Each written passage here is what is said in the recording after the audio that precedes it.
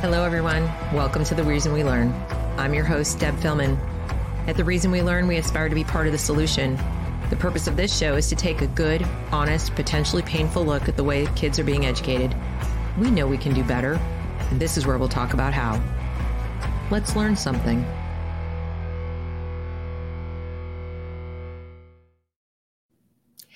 Hello, everyone. Welcome to The Reason We Learn. Thank you for joining me today for a conversation with Frank McCormick. If this is your first time here, I hope you'll consider subscribing so you can be notified about new content, especially shows like this one. The goal for this channel is to be a meeting place, a town hall of sorts, where people who want to improve education come to hear ideas, share their own, in a place where diversity of thought is not only welcome, but championed. So with that goal in mind, I have asked Frank to come and talk to us about his experiences behind enemy lines as a teacher. He has been on this channel before. You can go back in the archives and find the conversations he's been involved in. We have talked about his experiences as a teacher, but that was over a year ago. So we're going to catch up with him today and see how things have changed for him. And also he's talked to us specifically about social studies and civics and how it was being taught, because that's what he specializes in. He's also a dad. He's also a person who has his own platform, Chalkboard Heresy, and I hope you will take a look at what he's got to offer over on Patreon. We're going to talk about that. And so without further ado, I hope you will join me in welcoming Frank McCormick. Hey Deb. Welcome I'm back. back. Yeah, I know, right? Right. So we got to catch up. Tell me what you've been doing. What's been going on? Oh gosh, where to begin? So we, I think we spoke. When did we last speak? Was it in the summer? Was it in August? Something like that? It was a year ago. It was at least a year ago. I have to go back and check the exact date, but it was long enough ago that you had like another kind of school year, and we did talk intermittently in there, but going on? Yeah, that turned out, I think what happened is I came on in the summer, and the summer was when I started my blog, and I was just like, I'm gonna just start speaking out this year and challenging and pushing back. I just didn't realize how far it would go and the toll it would take on me. Yeah. I hear about public schools, and it's like Fortunate Son plays in my head. The helicopters, like flashbacks, like boom, boom, boom, boom, boom. So yeah, wow. So what happened? Basically, I ended up in January after I spoke at the board meeting. Within the next day, I sent in my resignation letter. After about a good 4 or 5 month fight, not including the summer, because I'd kind of exhausted, I think, everything I could do. In a weird way, I sort of won the battle because they didn't know what to do with me anymore. I mean, I was challenging them on social media. I FOIA'd them. Chris Rufo, shared out my website. We exposed all the stuff that was going on. And they called me in with their attorney. Is this the school board, or is this the like the principal of your school? The superintendent. The superintendent had their lawyer reach out to me. You need to come report to meet with us.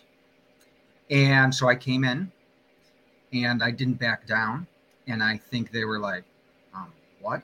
And immediately afterwards, I'm in the park, drive back to school, go to the parking lot, and I make a video, and I'm like, just, so here's what happened, and here's what I said, and, just kind of roasted them, and they just kind of were like at the standstill. And I think they just didn't know what to do.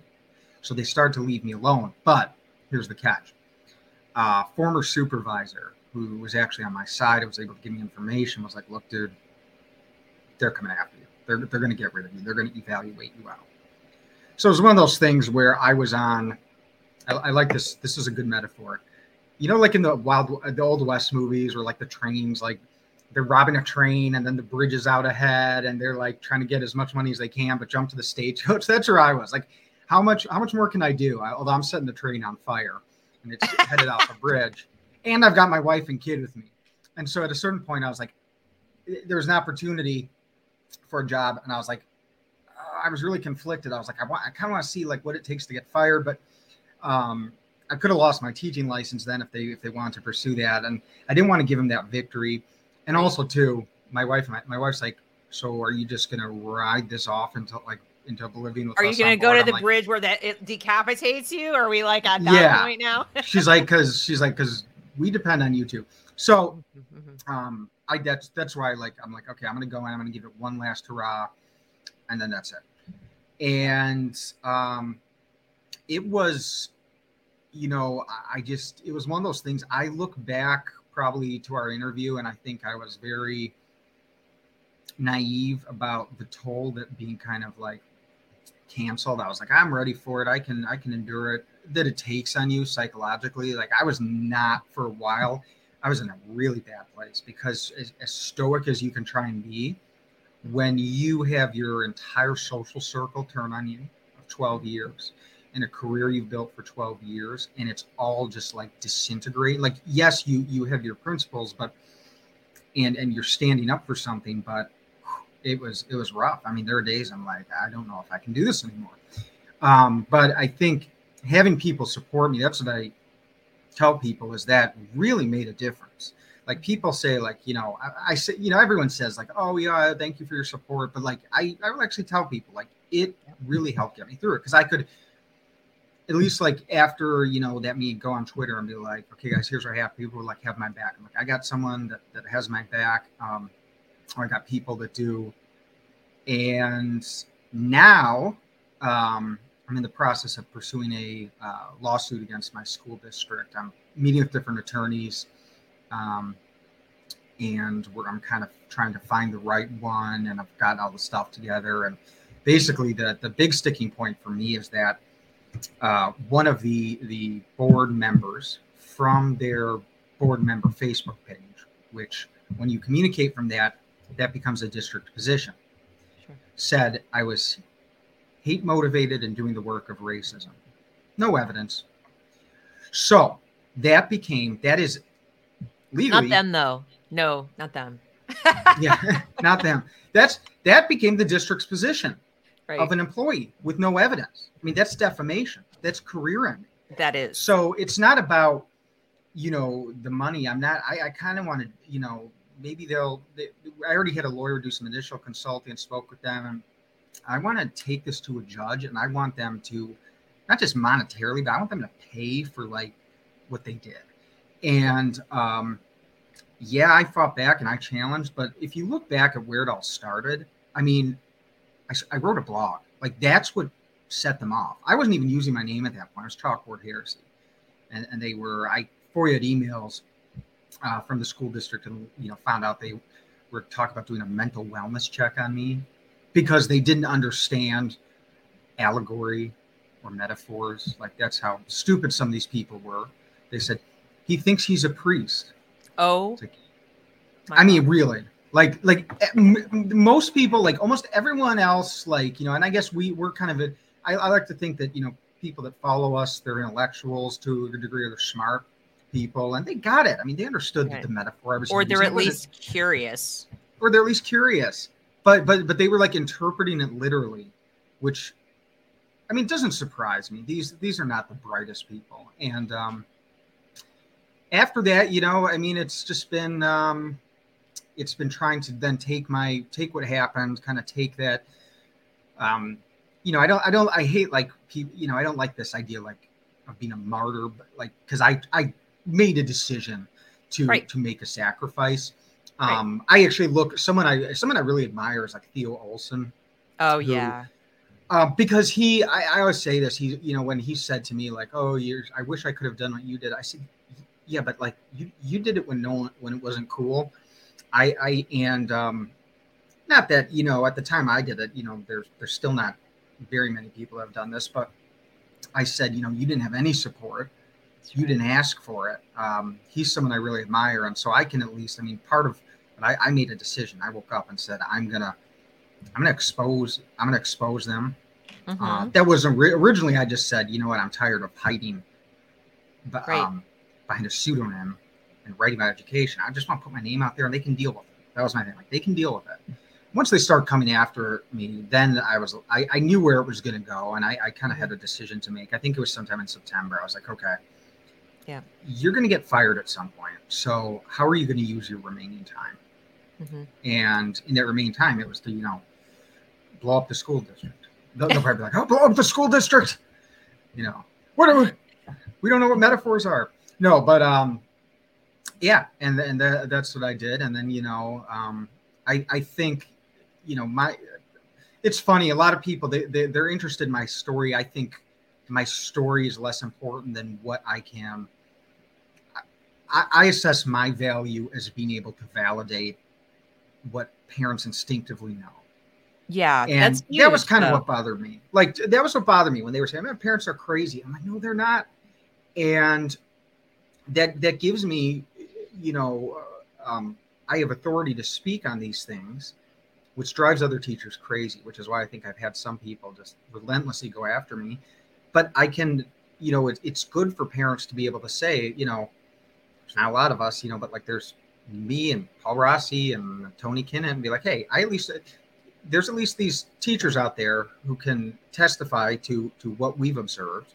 Right. And that's what I'm still trying to do. That's probably what I'll spend the rest of my life doing until this issue is, for at least the next 10 years, I think this is going to be a long battle because the schools are showing no signs of retreating. If anything, they're doubling down. They're doubling down. Yeah. So I think, for the next decade, it's going to be to continue to be like, Mm-hmm. I didn't teach for 1 year, 2 years. I taught for over a decade. Yeah. And that, what I saw, what I observed, what I participated in at one point in my early years is all a testament to that. And that's what parents need. Mm-hmm. And so yeah, did some like cool kind of, went on Fox, and superintendent didn't like that. And then afterwards went on Candace Owens, which is fun, but scary, when you get to that kind of stage. When you get to that level. Yeah. You're like, true. I'm not, I remember being there. I'm like, what am I doing? Where's my life? I just, a year ago, I was like writing lesson plans, and, Frank McCormick, people were like, who? Well, and you want to make sure too, I would imagine there's a few things I want to respond to that you said, but I'll go like back to front. When you get to that level where you've got the big players calling you and, saying, come on and tell us your story. Part of you is really excited to do it because you're like, oh my gosh, a big platform, more people will hear what I have to say, since what you're trying to be anyway is like the canary in the mine shaft. Like, you have all the best intentions, but probably in the back of your mind, I know it would be for me too, would be, all right, I need to make sure you don't take this message and just kind of use it for the, publicity or whatever, and then kind of like throw it, to the side, because we've noticed that when people get really big in terms of activism, one of the things that can happen is, just like the school system, it becomes almost self-perpetuating. Like, what are they gonna be if they fix the problem? Like, if this problem were fixed, if they won, so to speak, then, what would they be complaining about or talking about or elevating or whatever next? So I know for me, it's like, I want to be really precise in my language. I want to make sure that nothing gets, exaggerated or misquoted or misstated. So somebody goes back and says, this crazy person said such and such is going on. No, I didn't say that. No, that's not what I said. Right. So, when you go in front of such a big microphone, you're excited, but there's also this like, please accurately render what I'm about to say, because we have a golden opportunity to actually solve this problem. And I'm in it to solve the problem, not just to broadcast the problem. So that's like the first thing I wanted to respond to. The second thing I wanted to respond to was, as you were speaking, all I could think of was the irony, the massive irony of teachers in the classroom. We see them on TikTok periodically, well, every day. And they will say things like, my freedom of speech is going to be trampled by this Florida bill, which they've then misnamed the Don't Say Gay bill. It's not, which isn't what it is at all. Like, I need to be able to talk about, my life with my students, whatever. And they get a platform and they get the union backing them because they can't express themselves as they would wish about their personal lives and their sexual orientation and their sex lives and all this with third graders. And there's Frank saying, they're teaching a false history to students and they're making me do it. And if I don't do it, I'm going to get fired. And, hey, everybody, please listen. Parents, take note. And it's like, you don't have the right to say these things. Like, I'm literally telling the truth about the subject matter that I'm being told to teach. And I'm the bad guy here. You tell me I don't have the freedom to do that. And I should be kicked out. But these guys want to talk sex with 8-year-olds and their freedom of speech is being trampled. So I just keep hearing this totally. giant irony. And then I wasn't even, it wasn't even in the classroom in my case. Yeah. I mean, I was doing this outside. I made very sure I had to address, there came a certain point where I kind of had to read a letter to my students. It was very generic. I said, hey guys, look, don't believe everything you've heard. Stand up for what you believe. It was very generic, but the only time I was political in the classroom was in my very early years when I was on the left. And that was totally acceptable. I came out of the teachers' college like a little missionary, like all the other teachers, and I'm going to teach them this, and we're going to social justice revolution. And, I talk about this in my blog. I'm very honest about it. It wasn't you went to work in Waukegan. Waukegan, which is you're not exactly working in like the rich white district. No, that's reflective of the missionary mentality I had. Exactly. Which is what a lot of teachers have. And, the only way I could describe what happened, what changed, it's like a crisis of faith. Yeah. I'm like, this is a fraudulent church. I am doing things that are not my responsibility, in terms of, I am taking on a role that shouldn't be taken, and started to realize what I was doing was also dangerous. As much as it was celebrated, we all got together like, yeah, we're like turning our kids into social justice activists. I'm like, maybe that's not such a good idea.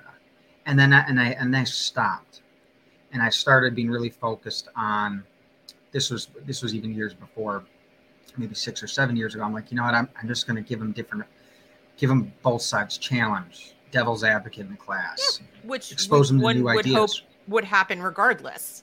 Right. And then it was what got the gears in my head turning, that I actually had to like say something to the public. Like it wasn't enough to just be that teacher who's like, I'm going to be the kind of outlier. Yeah. Was in 2020. I saw that as like a coming attraction for what could happen. Those kids out there had mostly been radicalized in college. And, I kind of used what history teachers like to call the historical imagination. I say, okay, if these, radicalized kids in college out there clamoring for revolution, tearing down our cities, what happens when, and it already has, the radicalism comes to K-12, and a generation passes, and you have a spark, then you have a real problem. And, people need to learn their history of China. Sure. This is what happens when you red wash the curriculum, and people are like, Mao who, and they act like this is, that's ridiculous. I'm like, except there's precedent, except it's happened, except we know that this is how it happened. Like, we could follow the steps and they're almost identical. And that sort of brings me to the last point I want to make about what you said about support and people supporting you and keeping you in it. When this is happening, now, I didn't have this happen to me like Frank, where I was literally in the classroom, but I did have it happen to me as a parent, as like the lone parent trying to fight things. And I was also a tutor and a volunteer. So I was kind of like one foot in, but not like Frank at all. I didn't have the same stake, but zero support for anything I was trying to do to, get parents together, do anything. We're talking like 10 years ago. And then doing this work, even, you wake up some days and you just, especially if you've gotten your kids out of it, right? If your kids aren't in it and you're like, this isn't going to affect me directly, like every day. It's really tempting some days to just be like, why am I doing this? Like, why am I taking this abuse? It's painful to wade through the muck and the mud of looking at this material, of knowing what you know. And there's a part of you that just says, I just want to kind of go quietly live my life and hope everybody wakes up and protect my family. And then you realize, like, but if I don't say something, right? So what makes the difference for me, and that's what I'm hearing you say, is when I get those messages, those emails, those DMs, the texts, whatever it is, just saying, thank you so much for what you're doing. And whether it's the company with the donation or not, it's just kind of that voice of somebody saying, I wouldn't have known, or I didn't know, or now I'm awake, or whatever. And then you're like, all right, I gotta keep doing something, right? Because you don't know, and you do feel sort of all alone. And people, when you're listening to Frank, he's telling you he's in a minority, and he is. He can name, like, on one hand the number of teachers that he personally knows that are doing anything remotely similar, taking these risks. So when you sit there and say, well, all these majority teachers can't be wrong, because I hear that. They're like, well, they're in the minority. And I'm like, where has that ever happened before? I can't imagine another time in history where the minority of people were like, hello, tyranny, I see it coming. It's right there. Gosh, that's never happened. Listen to yourselves, folks. When are majorities right? When in history have they been correct? And I mean, I hate to sound like Ibsen, but usually not. They're usually not right. Yeah. And I tell people too, it's not, I don't claim to be prophetic and saying this is going to happen. I postulate it like this. I say, look, guys, I'm speaking to an audience. I said, there's a 10% chance what I'm talking about, this type of social revolution happens. Right. Yeah. 1 in 10 odds. I'm going to give that. I might think it's a little higher. Maybe I think it's closer to 20, 25. Let's say it's 1 in 10. Right. I said, if I told you that, there's a 1 in 10 chance your child would die, wouldn't you be doing everything you could to prevent that? Oh, yes. Well, that's kind of how I feel from my perspective. I will also say, people don't like to hear this, but they're receptive to it. And I think they know what I'm talking about. There's also the other possibility, which is a counter-revolution that can be every bit as brutal and ugly as a leftist revolution, because people will grow tired of this. And when things get bad enough and you see the right pushback, it's not going to be good. I mean, I've made some, people think I'm advocating for I've made some jokes where this is how you get to fascism. It's not that I'm advocating. I'm saying hey, leftists, keep it up if that's your goal. And by the way, I think for some of them it is. I had a friend who was very far left, and he spoke about being an accelerationist. He wanted this class war to happen. So by his idea, accelerating the conflict would just bring it about sooner. Yeah. And there's people that think like that, and there's teachers that think like that too. I don't know how many of them really understand what a revolution what it would mean, what it would look like, but they, in their heads, when you talk about this, they're like, hell yeah, I want my students to be part of the next revolution. We're going to make a better world. What they're saying is, I want my students in mortal danger. That's exactly what they're saying, because when there is no such thing as a bloodless revolution, there really isn't. And the people on the front lines of it, in other words, activists in the streets and things like that, it doesn't go well for them. And I think it's unconscionable for people who have, the responsibility for minor children to hold thoughts like that and then act on those thoughts. And I would go so far, and we live in a free country, freedom of speech, et cetera, but no, you don't have unlimited free speech in a classroom. When you are the guardians of, small children, and not even small, just under 18. Okay. They're not adults. They're not yet fully rational. And to use children that way to carry out your political goals, to remake the country, pony up, you first. Leave the classroom, do it for free, go out on the street corner, stand on a soapbox, and try to persuade people to do what you're doing, using persuasion and argumentation. Don't take impressionable young minds who look up to you, that you are a guardian of knowledge, and that when their parents have entrusted their developing minds to you and their bodies, and have said, listen to the teacher. The teacher knows. Follow the rules, do the homework, get good grades. And especially when they tie good grades to agree with me and do what I say, which they do, even with their smiling faces and their, of course you can say what you want, it's unconscionable. And I just think it is right up there with the worst kind of emotional abuse. It's manipulation. It's the same stuff that a lot of these teachers accuse like fundamentalist cults and religions of doing.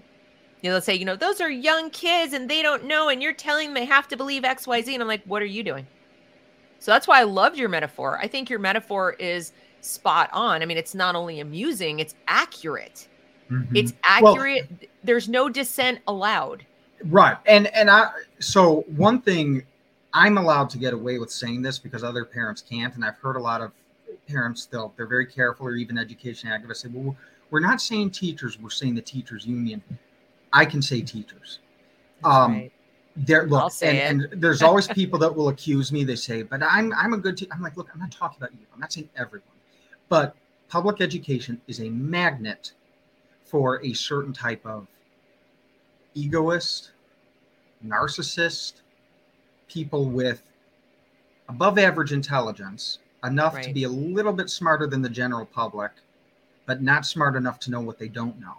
Exactly. With largely inflated egos and grandiose senses of self-importance and missionary purpose and higher calling, all those attributes of like being we'll call them the Taliban of the intelligentsia. I don't know, I like that word. And it does, then there's the minority, you'd run into these people throughout school. I still keep in touch with some of my friends who, maybe the 5% that went into teaching because they're either really bright and they really just love teaching, love the kids. But it's an activist profession now. It draws in a certain type of people.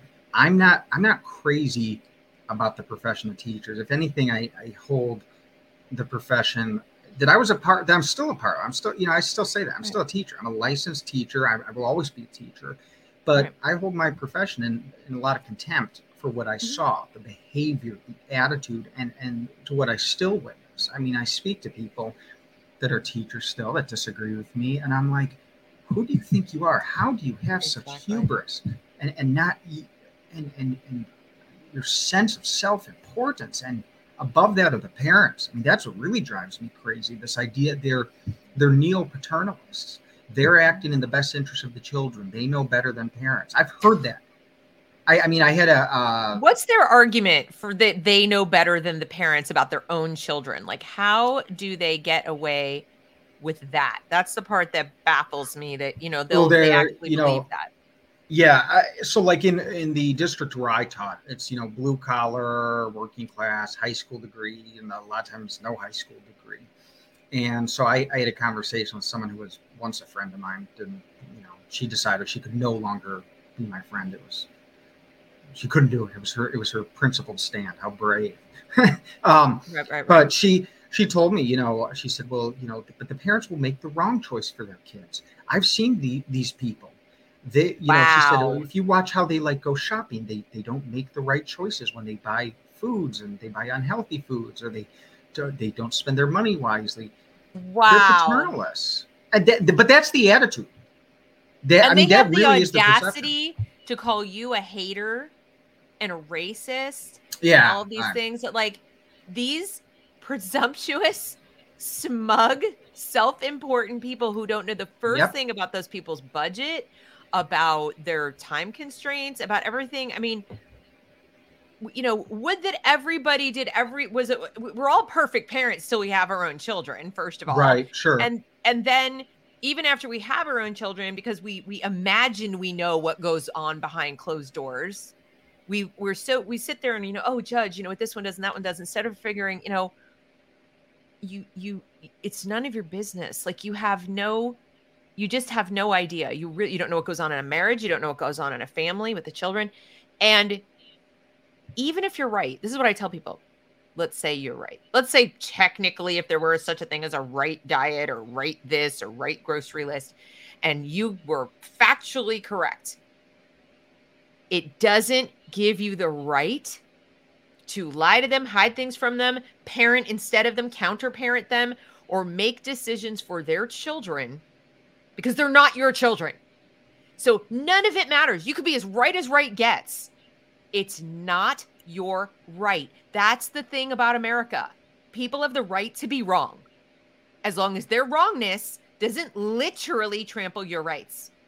But now these people are doing that. These people who claim they're being so protective and so helpful are actually violating the rights of others while calling themselves revolutionaries for freedom. And well, here's oppression. here's the thing to remember. I think we do this because we tend to. There's this cognitive bias we all possess, and I see it, in myself, and I see it especially among kind of our movement. We tend to project our own ways of thinking, our own modalities for thought, and our own values on other people. Sure. They don't believe in rights. It's lip service. They don't believe in rights as we do. They don't believe in freedom as we do. They mean completely different things.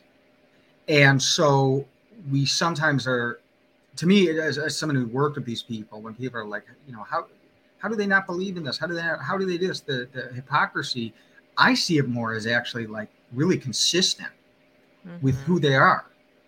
They believe in social rights. They believe in the collective good. They're not individualists. No. They don't believe in freedom. They believe in the public good. That is such an important point, Frank. Can we just linger there for a moment? Because, we say a lot of things in this movement against this ideology. We say a lot of things and we talk a lot, and parents, I think sometimes it's so overwhelming for them. And they're like, oh, what does it all mean? What is it? Okay, what should I pay attention to, et cetera. I want anyone listening to this to just hone in on what Frank just said. They don't believe in rights. And I mean, if you have to write that on Post-it notes and stick it around your house as a reminder or something, that when you have to talk to a teacher or you have to talk to the school district and they push back on you that they know best or they are better to make the decisions or whatever, if you are a person who believes in individual rights, if you look at the Bill of Rights and say, yep, good document, actually should have a couple more added. If you're like really solid on the Constitution and you believe in it, you don't want to dismantle it, you don't want to tear it apart. They don't. Just put that in there, internalize that to the point where you really believe it, because it is really true. They demonstrate it with their actions every day. And then I think that will probably help you push back, at least in your mind, because it's such a fundamental statement. And you're the first person I've heard put it that simply. They don't believe in rights, period. They don't. Not even their own. Because when you'll sit there and say, are you okay with the government ordering you, for example, to get a specific vaccine? Well, absolutely. I have to take care of others, right? And you're okay with having even your right to self-defense infringed? Absolutely, if it saves one life. So what they're telling you is, I'm even okay with my own rights being taken away. At least for now, which is all it takes. They may change their mind in the moment when Roe v. Wade is overturned. Like, for example, suddenly they're all about their rights. They're all about my individual bodily autonomy, right, Frank? But the day before, when someone said you have to go get a specific vaccine, they were all about the collective.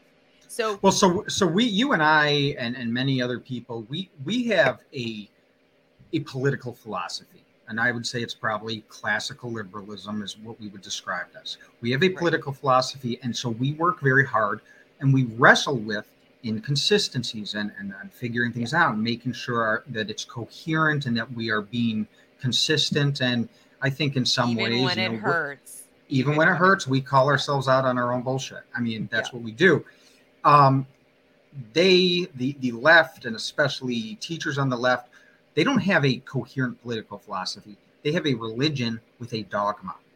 And so it's kind of like many religions, there's certain beliefs, they're just arbitrary, just because this is what I believe, just because I say so. And when they talk about rights and they talk about freedom, that's they're using a language to appeal to the broader public. But don't make the mistake of thinking that that's, one, you'll drive yourself crazy if you make the mistake of trying to, reconcile my body, my choice, bodily autonomy versus that. You just have to accept that it doesn't make sense because it's a dogma. And it's just a structured set of, in many ways, arbitrarily picked beliefs. Now, they have some underlying principles. They have certain values that they base that on. But, you can really get their heads spinning if you take them through the threads and point out those inconsistencies. I think that's why they get so nasty in debates and speeches, is because it can be pretty easy to illustrate or at least raise questions that show some of their contradictions, and they don't know how to deal with that.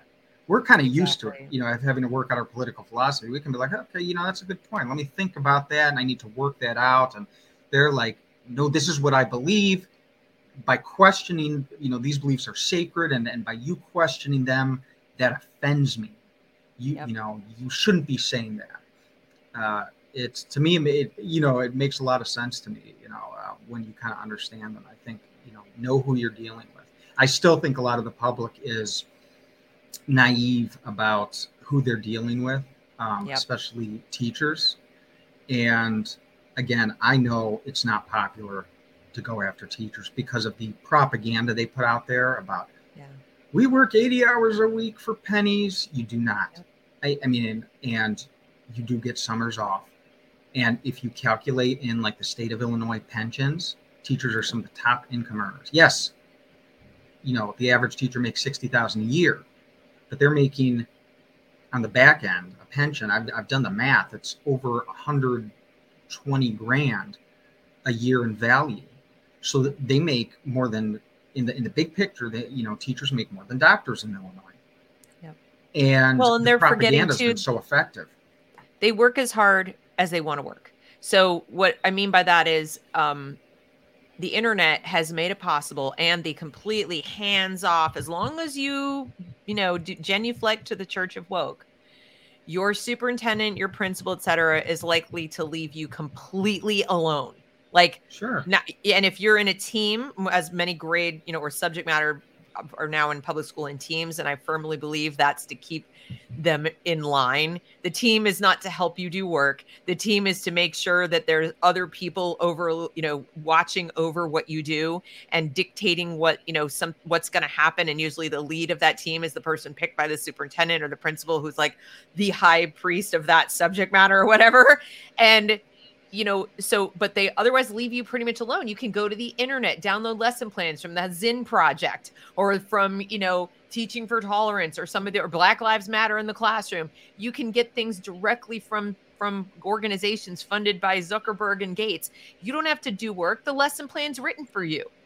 You don't even have, you can do really in most. You can walk in the classroom and take a current event and just spew. Yeah. You can do whatever you want. I shared a room with an older teacher who he worked in the private sector, and he used to say to me, he said, Frank, I've never had an easier job in my life. He said, this is great. He said, the amount of time we work, teachers don't work 12 hours a day. Now, look, there are some teachers. I would also say that they're inefficient and foolish if you're spending that much time on grading that students usually don't read. It's a bad use of your time when you could be giving whole class feedback and using assessment tools. But anyway, my day was from like 8 to 3. And out of that time, it was about, let's say about 7 hours. I was teaching maybe 2 hours and 45 minutes. And yes, I had a lunch, and then I had an off period, and then I had a duty, but the duty was just like sitting in the hall or something, right, pretending to monitor the hall. And I could, work, get my stuff done. I was done. And not to mention, you need a day off. You got 16 paid days off out of 180 days you work. It was really, it could be, there were other ways that the job was taxing. There were days I wanted to pull my hair out.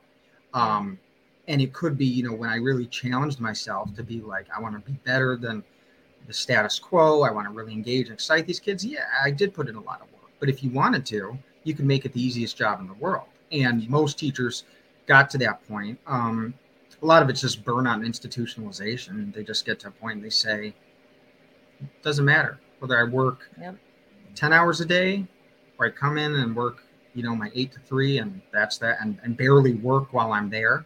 Give them a Yep, worksheet and sit at my exactly. desk and read the newspaper. I get paid the same. There's no incentive. It's such a perverted system, and that's where I do have some. I want to say maybe not sympathy, but like an understanding for teachers, because we all got to that point, especially in the type of school I worked in. Is you go in wanting to change the system, and the system changes you. The Right. forces of institutionalization are so Absolutely. powerful. And this is something I want to write about. I was thinking about this blog recently as my now 6 months in the private sector, there's, mistakes I've made as I'm learning, Yeah. but more so than that, I realized I've been conditioned to think a certain way, Yep. to handle problems a certain way. Now, I'll give you an example. I'm talking to my boss, and sometimes when problems or conflicts come up, I defer to other people. I'm like, well, I'll take my beating, even if I'm not at fault. Yeah. I'll take one for the team, because that's what you did in public education. You didn't challenge or assert yourself, because that was not being a team player. Right. That was making a stir. You just took your beating, nothing happened, and you went on with your life.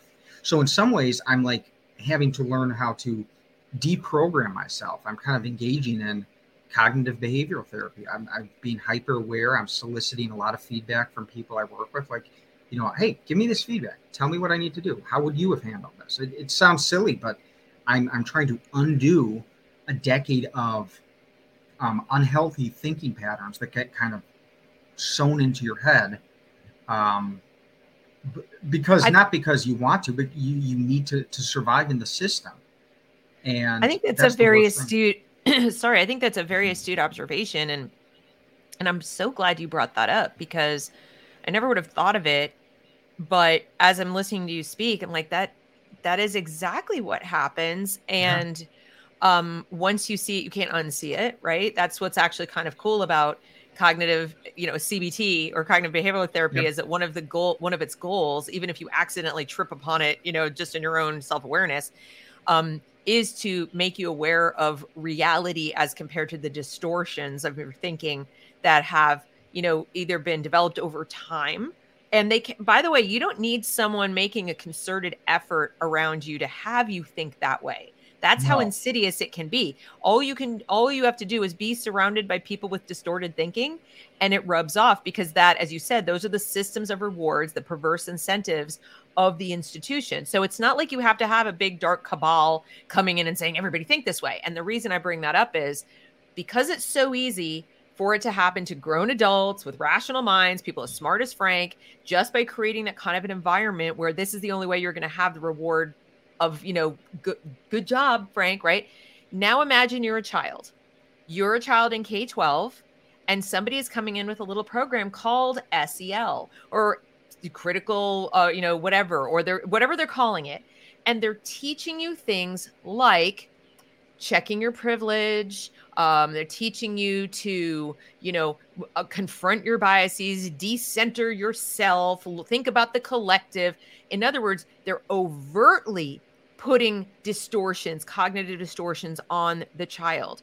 And Yeah. how do I know they're distortions? Because nobody's a mind reader. And if you're going to tell a child to assume that, intentions don't matter, all that matters is impact, which is critical theory on steroids, but that's what they do.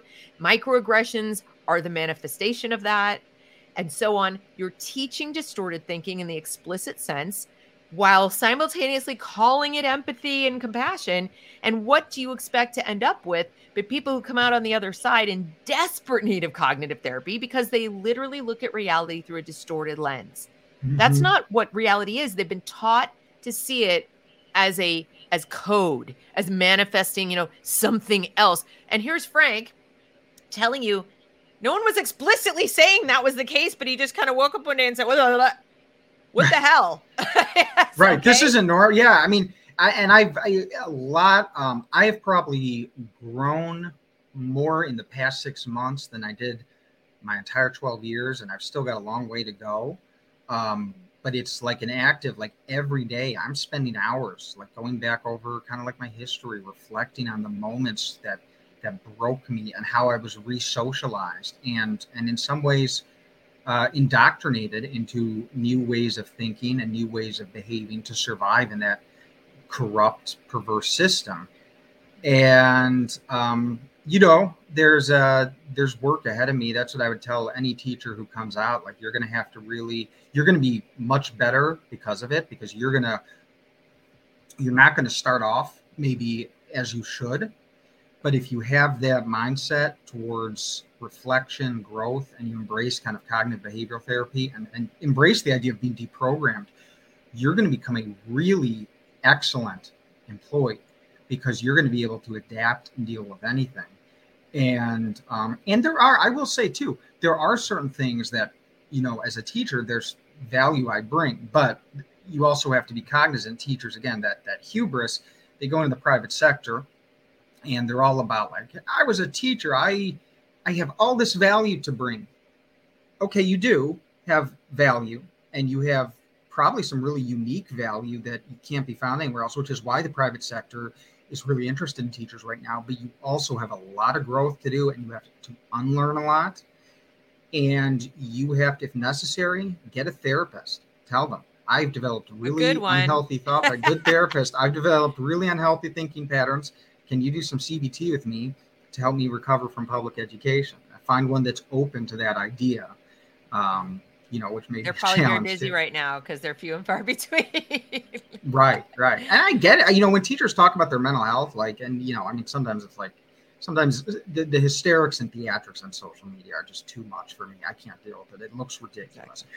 However, teacher mental health is a real problem, and it's usually not their fault. And substance abuse is a big problem with teachers. And I do have empathy and sympathy.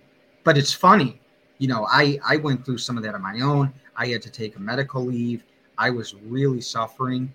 I think both from 12 years and what I was going through, all that sympathy that teachers espouse, they weaponized what I was going through against me. Right. I mean, it was like, I thought you were mental health advocates. I thought you were, stress and trauma and healing. And where's all that talk now? Now, because you see me as your political enemy, you're more than willing to use it against me, which I think is where, again, a lot of my contempt comes, is I've seen how nasty teachers can be, and they can be really Machiavellian. And I have a lot of distrust and a lot of skepticism towards them because of that, because of my own experiences with people I thought were my friends, with people who said one thing, and I wish I could say it was just a few, but it wasn't. It wasn't. No.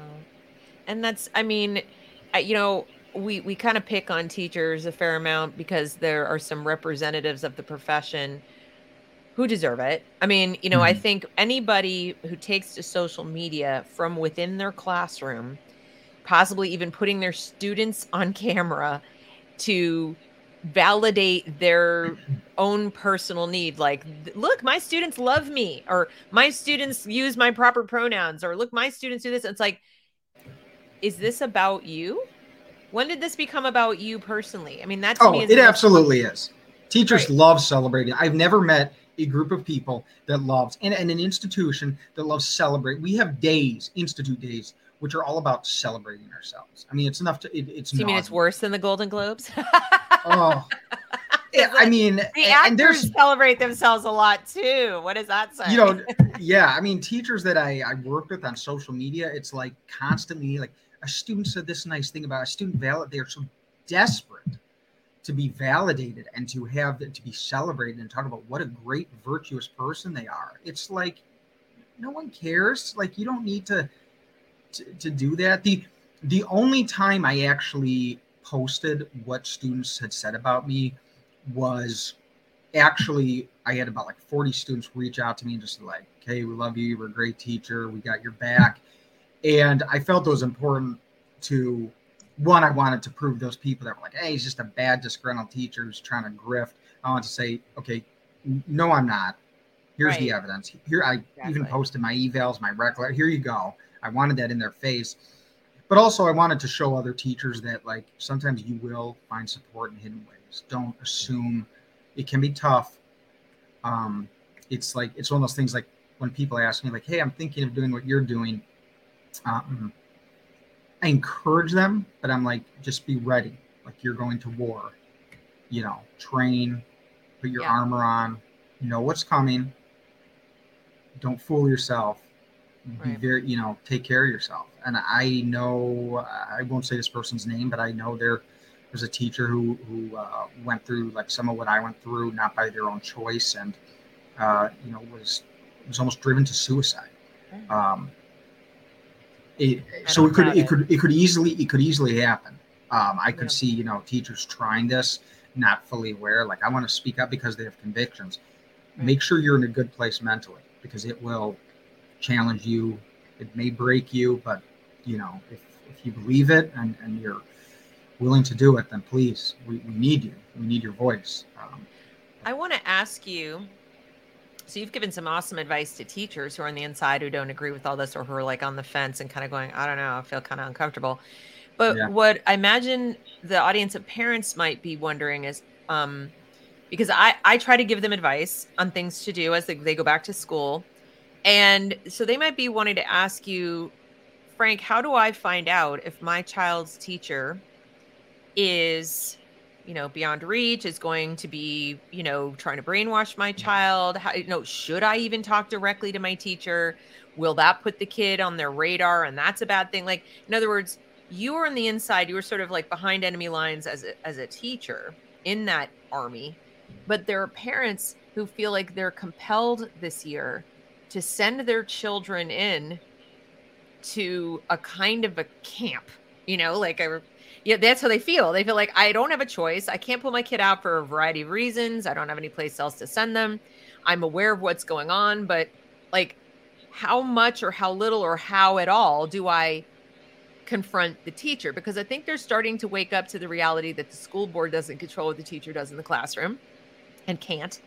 That very often the superintendents and principals either don't know or don't care, or support it completely, you go, for a variety of reasons. Number one amongst which is cowardice. And so the parents are like, well, my last stop, I can't do anything from here. So what about from here? Can I face to face? I've told people, I said, go get to know the teacher, be polite, go into the classroom, not during parent teacher night, but like separately, make an appointment, ask questions about how they do things, what their point of view is about certain topics, and just be interested, be polite, don't be argumentative or combative, and just see if you can get as much like out of them or from their demeanor to give you a sense of what you're dealing with. But what do you think? What would your advice be to that parent? So my advice to parents, here's what I'd say.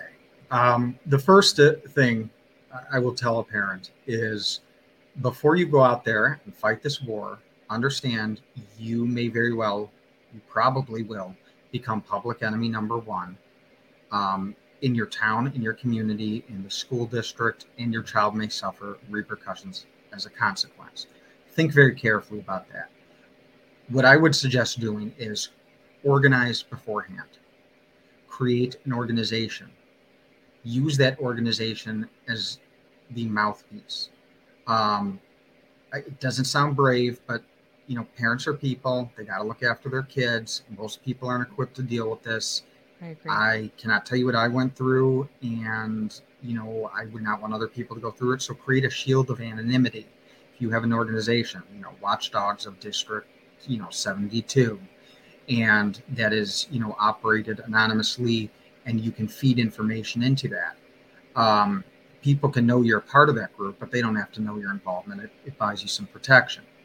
In terms then of when you've got that cover and you can use the organization or the parent group to get this information out to the community, and you've got a support network, don't confront the teacher because you're not going to get anywhere. They're not going to be honest with you. Be a spy. So what you described is correct. It's called social engineering. Extract the information out of them through subterfuge. Now, a lot of people are not comfortable with using deception that way. I mean, quite frankly, you have to lie. But that is, that's how gathering intelligence works. It's a game of deception. So I'm really interested. I love what you're doing in the classroom. Like, how can I support my kid at home? Get that information, feed it into the group. Teacher doesn't have to know, and make sure there's a time lapse between when you get it and when it gets leaked, and make sure that it's other people have done it so they can't trace it to you. See what teachers will give up willingly when they think you're an ally. Mm-hmm. The other thing too is just talking to your kid, and it doesn't, sometimes now if you got a kid in high school, they don't want to be in this. They might not want to tell, my crazy mom's gonna be all over this and gonna be calling the teachers. So just say, hey, what'd you learn today? Just play the game. What did you guys talk about? Any cool political issues? Oh, cool. Just say, that's nice. That's interesting. Look through their backpack, see what their handouts are. Go into their school classroom, see what you can find on their drive. You have to be a detective. And then going back to what do you do with that? Again, people are free to do whatever they want, and more power to people that want to take this on. And I know there's a lot of moms out there that have done this, and it's like awesome. I love them. But I would just hate to see someone find themselves being ostracized and bullied without knowing that was a consequence. So when you have an organization or someone who is willing to do this, and like I have parents sometimes reach out to me and say, I'll do it. I'll put it out there. I'll call attention to this. You feed it to me. We'll find people that are willing to do that. That is what I would do. And I think that's really the best way to do it. I also am reminding everyone that we're ultimately going to need a political solution with political victories. Ultimately, it's just not going to get us out of this. We're not going to get out of this by yelling at school board meetings or by exposing. They've doubled down since we've started doing that. They're taunting us. The administrators have their backs. The school board. So we need to win school board elections. We need to win, state elections. Probably everyone gets really, I told this at one of my first speeches back in January to a group of parents after I'd kind of gotten out. I said, your school board elections are probably the most important elections of your lifetime because they will determine what happens to your children, how they are educated, and your children are the ones who will be voting at the national level. So every other issue you care about begins with school. So we got to figure out how to win school board elections. But they don't decide the curriculum though, and they don't hire the teachers, and they don't discipline the teachers. That's true. And I've heard this argument that we have to go after the teacher colleges, but I don't know how you can necessarily do that. What you can do with a school board, however, is you can increase the scrutiny.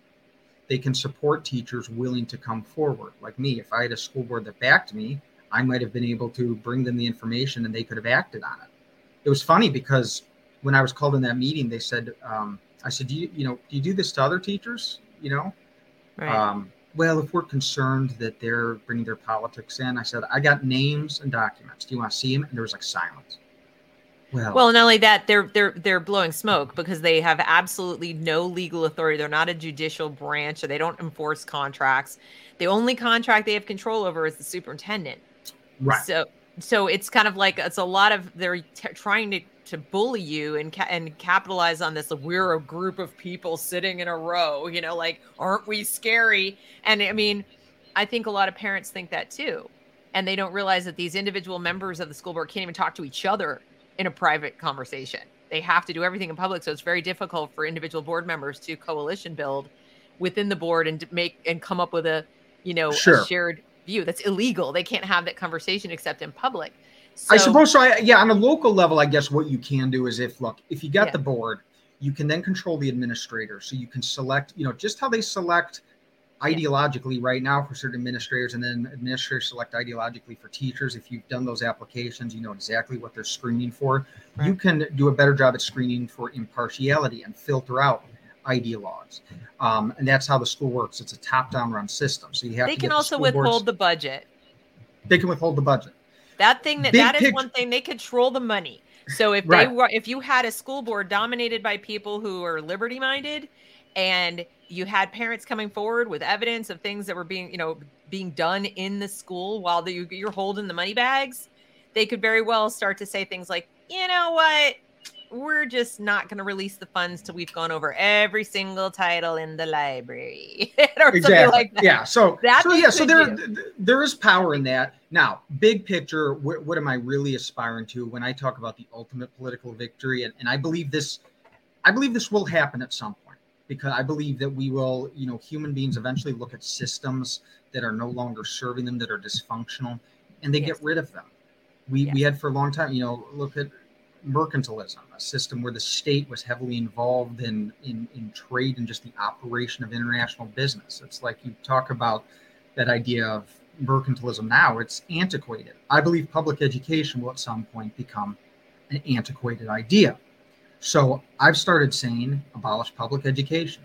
And that's kind of a controversial thing, but I'm going to keep saying it. And I'm going to call for the abolition of public education. And I'm Frank going to on team abolition. Ooh, team abolition. Yeah. I actually just had a shirt. I'm speaking at a state capitol next week, and I actually am wearing a shirt that says abolish public education. Yeah. That's because that's like, where do I get this shirt? I want one. I know. I'll have one made for you. I have one that says just walk away from public schools, but I want them gone. And look, I know people are like, oh gosh, do we really want to say that? Someone's got to say it. We're going to start saying it now. It's going to be, well, if they can say abolish the police, if they can say ACAB, all cops are bastards, we can say abolish public education. Well, the other thing is, I think people mistakenly assume that when you say abolish public education, you mean like, don't allow the village of such and such or the town of Scranton or whatever to decide to individually pool some funds together and provide something for the foster kids or the kids in the whatever in the group home that is technically funded by some tax revenue that came in from somewhere. Like, yes, that would be a public option for the safety net. First of all, I really believe it wouldn't be necessary if everything was privatized the way it ought to be with true free market systems. But let's just say that's what it was limited to. In other words, back 150 years ago, what public school was. But what we're talking about is compulsory, top-down, government run. So not just government, collecting the money and spending it, but government running it and micromanaging it, and all the employees are employees of government and not the local people or whatever. That to me, that's why I've taken to calling it government education, even more so government than education, public. right? Because we might end up in some local little, come on, there are rural villages that might have to set up a schoolhouse because they don't have, a nearby private school or whatever, and people aren't going to go invest in that. So maybe they do, and that could technically be called the public school. That's not what we're talking about, right? Or we're talking about. Well, this thing. Right. Here's what I do. Basically, when I say, first I say abolish public education because of how much I believe in and value the ideal of education. Same. So I don't say abolish public grocery stores because I want people to starve. I say abolish public grocery stores because I want people to eat more than they could imagine. Right. Okay. So I want to abolish public education because I want education to flourish. Exactly. And, people say, well, what does that look like? Okay. Well, first of all, the funding issue is that's an issue that cannot be solved right now out of pocket. So I'm okay. My concession is we can publicly fund universal vouchers. However, no more property taxes. It's archaic. It's like it treats people like serfs. Do it through some type of consumption tax, or you do it through a sales tax, because then at least people can. There's just so many benefits to owning property, and you talk about the elderly and the poorest people, but you do it on certain goods, and everyone in the state, by child, gets like in my quote unquote so-called poor district, total expenditure is $19,000 per student. You take a mom with 3 kids in that community. She has now almost $60,000 a year to send her kids. That's like how much private schools cost. There we go. Yeah, but the problem with that, Frank. What's the problem? Well, here's the problem. First of all, we know that they don't spend that on the kid. It's on the staff and all this other stuff. So, I mean, right. I agree with you that it would be more, but as I just the aforementioned more rural and suburban areas, the private schools don't exist to absorb that number of kids. That's first. Secondly, the dollars are still being filtered through government to be handed out. So that creates two problems. One, waste, because now we have a whole administrative system to have to administer the dollars and get the, send it out to people and make sure, like, we know there's waste and abuse in Medicaid, Medicare, all the times that they send out vouchers or dollars or reimbursements. It is crazy the amount of waste and corruption. So, and you also have a justified concern on the part of the taxpayers, myself included, and I'm all about education, right? But I don't want to subsidize this garbage.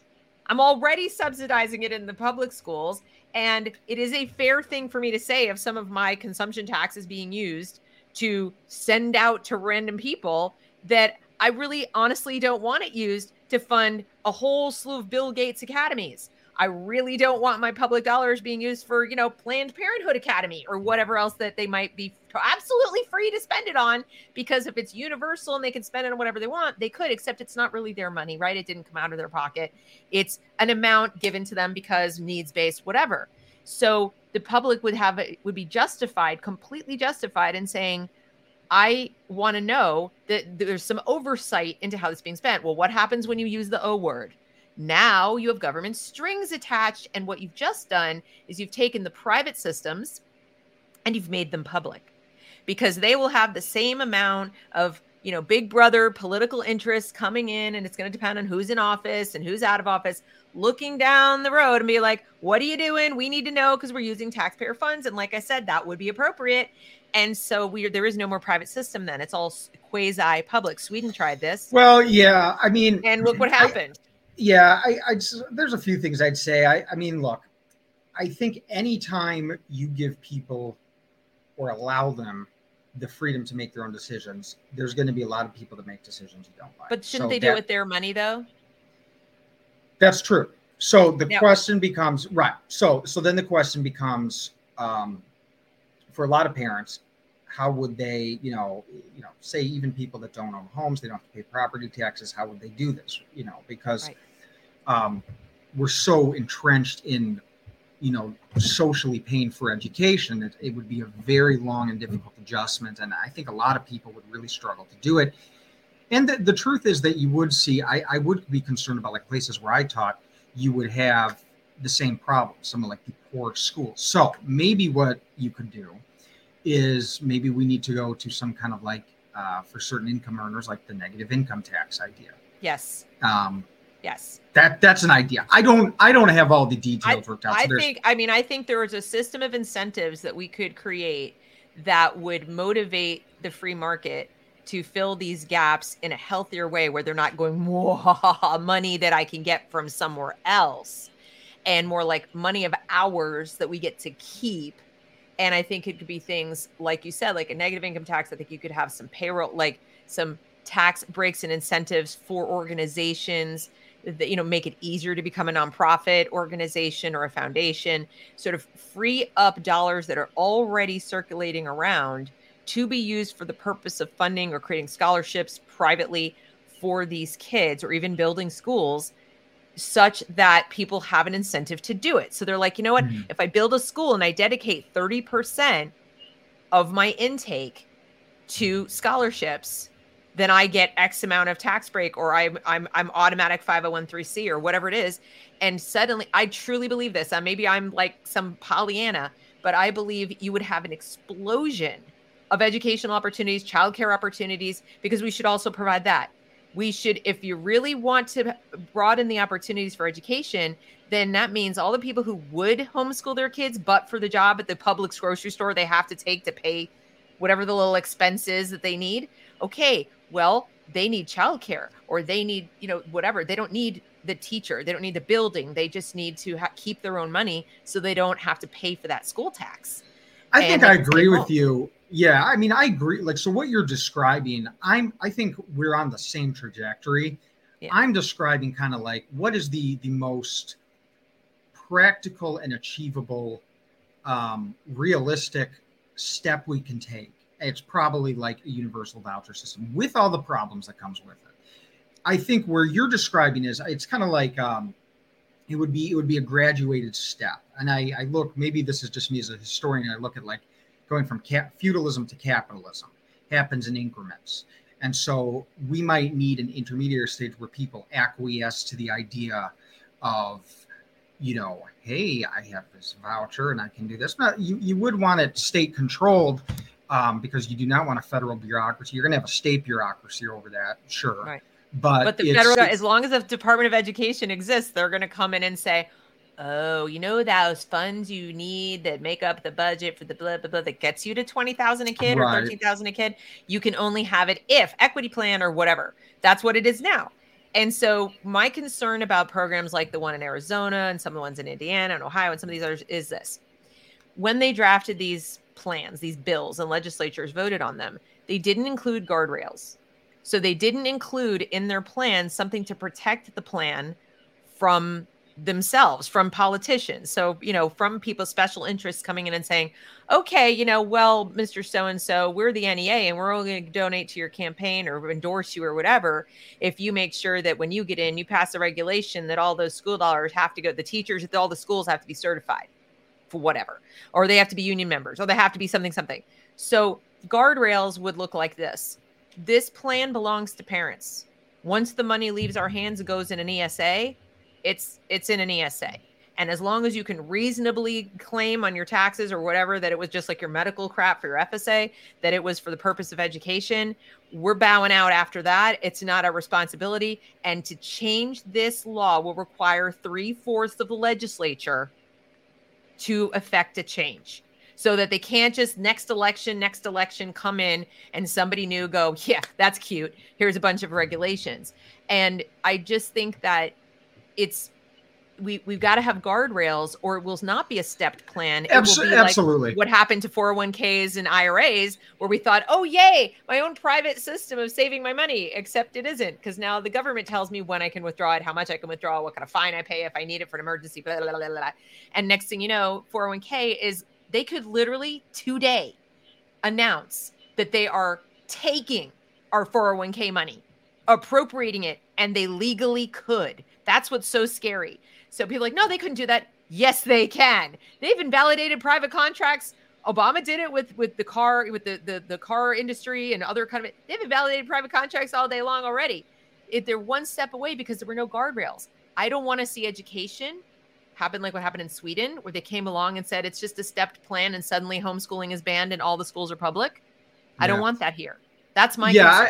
I agree. And your concerns are valid. I'm actually, now that I think about it, I guess what we really should be focused on is finding a way to break the indoctrinative mechanism as fast as possible, whatever the cost. I will make a lot of concessions on my ideals to first break that mechanism, because the point is we won't be having the conversation we're having a generation or two down the road, because we will not have anything close to political majority. We won't be allowed to. We won't be allowed to, honest. Because that's been my whole point from the beginning. They'll come and take this away. They're playing. Look, the revolution has happened.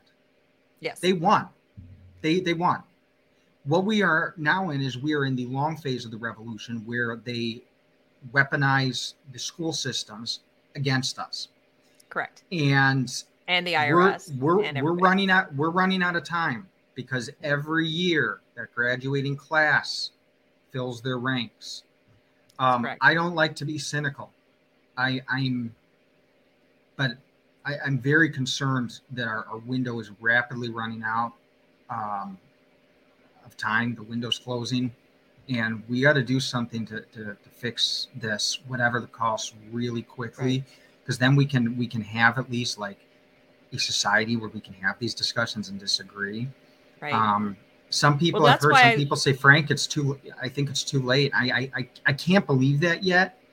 But remember, there were people who went off to the little, corners of Tuscany and different places, places in the world, and managed to survive the Middle Ages. Okay. Like they survived the Dark Ages, they survived all that and came out the other side and, oh, look, Renaissance. And so that happened because somebody somewhere preserved knowledge and somebody decided, like, now's the time, let's go. But I see it as, I just want to skip the dark ages where I would love my head. to skip that. I would love to skip that, but let's face it, we're already in the beginning of it. Yeah. You only need to look around and see what passes for knowledge these days and how people talk about science to know we're in it. So to me, we're in the survival phase. And, as you put the long part of it, and to that end, what I'm trying to encourage people to do is find your way with your family within your most immediate little nuclear community, like wherever you live, to find like-minded people, find your solution. Now, if your solution includes continuing to use that building and those teachers and that curriculum, but then you're going to have to talk to your kids. You're going to have to augment with other lessons so they don't miss out on the truth. If it's like they have to be compelled to be in that building, treat it as like what it is, that your child is in a kind of a prison, unfortunately. So beef up their intellectual development some other kind of way, talk to them, counterbalance the information. You're going to be homeschooling on top of the schooling, just accept it. And if you don't want that job, if you don't want to do that level of work, that level of detective work, that level of supervision of every single thing they're learning and counterbalancing it with something else, then seriously sit down with your family and go over your budget, go over your lifestyle, go over those things, and consider the possibility that it might be costing you more. Remember, cost is not just money. It's also time and opportunity and all kinds of things. It might be costing you more to have this dual income, family, when we put the kid in the school and we both go to work, and then we have to do all the other stuff after work. It might be costing you more to do that than to say, one of us is going to work part-time or stay home or change, blah, blah, blah, so that we can construct our own thing or go in a micro school or homeschool or work with our, friends and do something, job, like shift share or whatever we do to try to take care of this, because it's your kids, like that. It's your children's lives at stake and their future, self-esteem, mental health. It's not just the knowledge they're going to miss out on. As Frank has said, he's an adult and his mental health was compromised. Think about your children's mental health. They claim they're going to fix it in school. No, that's the opposite.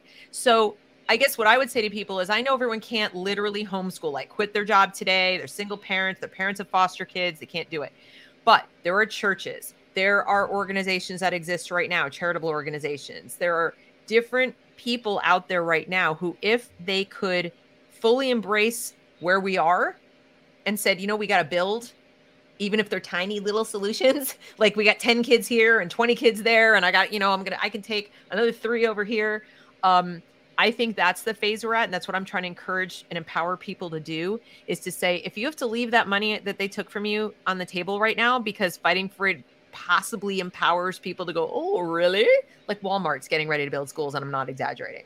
But if, rather than do that and fight for that legislation, I'd rather see people say, that's my insurance policy against them bothering me. And let's go figure out how we're going to scrape together some stuff from people who want it to be different. And I would start with churches, because there are still some that actually still care about preserving the nuclear family and certain kind of values and so forth. So I would start there. Synagogues too, if you can find them that are like-minded, and leverage those physical spaces, the brain power, any kind of money, donations, and figure out ways to get this done.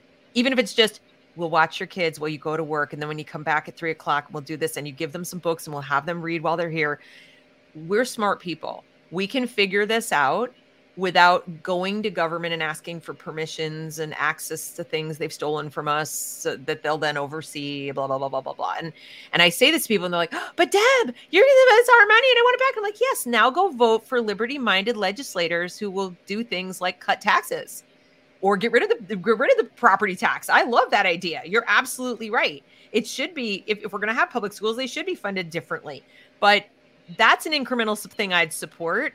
I just don't love the idea of being attached to like a voucher, because to me, it's like a ticket for the government to have a say in the private goings on that they currently don't have a say in.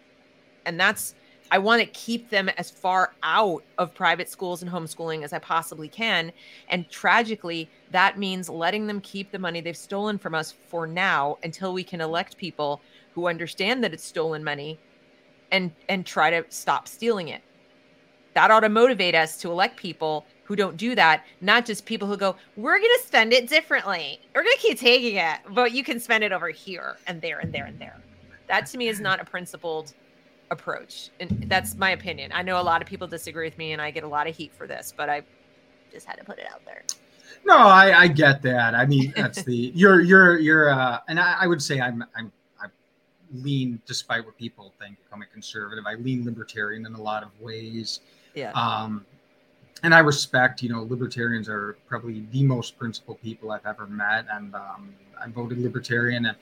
And I'm thinking maybe now more, what is there something we can do to like derail the train and then like figure it out? Because I'm worried like we're running out of time. If we run out of time, we lose our schools. It is a race. I agree with you there. We're in a race against time. And maybe, Frank, the answer is to do both. In other words, like maybe the answer is, that a little bit of your solution, a little bit of my solution, both of, if we do it on both fronts, we're throwing a lot of sand in the gears.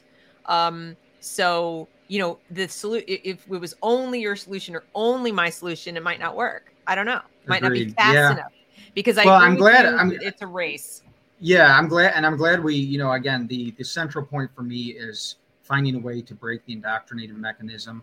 So, and then we can like have this discussion with a little more time, knowing that like, okay, like our schools are not creating our future political enemies.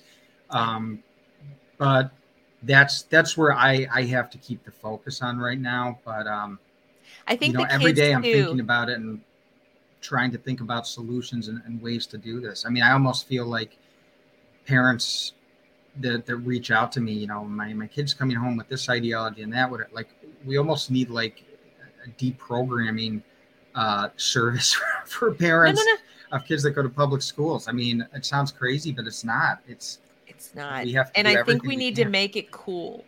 And I don't think it's as hard as we think. So right now, I have a 14-year-old. I have a 14, 16, 18-year-olds. Okay. My 18-year-old already is like, Mom, this stuff is bogus. She was like, she just scraped by. She was homeschooled long enough, first of all, for 8 years. And then, so she kind of just scraped by being like indoctrinated. She knows what it is. She sees it, but she's like, okay. But she doesn't bring it up because she doesn't want to be on the dark side of, her friends and so forth. Then, my 16-year-old is probably a little more woke than I would like. Not much I can do about it. Even being homeschooled, she still like spends a lot of time on the internet and it just seeps in. But my 14-year-old, interestingly, the youngest of the three, is the most cynical about woke stuff. So in other words, like my eldest is kind of like, yeah, they suck, but what are you going to do? Right. And so she's kind of like coasting. The youngest is like, these people are stupid. Did they think we believe this? Did they think we agree with this? Like, they're like, so I have some hope that the younger kids that are being just bombarded with all this garbage, as long as we parents make a concerted effort, like I do, like I know you do, to like counter it with reality or to even make fun of it or joke about it or whatever, and they have access to the other side, these kids know the score. They don't believe these people as much as we think they do. There will be kids who do, and that's tragic. But there are a lot of kids who are going along to get along and who secretly look at their teachers and be like, nope, I'm pretty sure a man is a man and a woman's a woman, like that. And they don't buy it.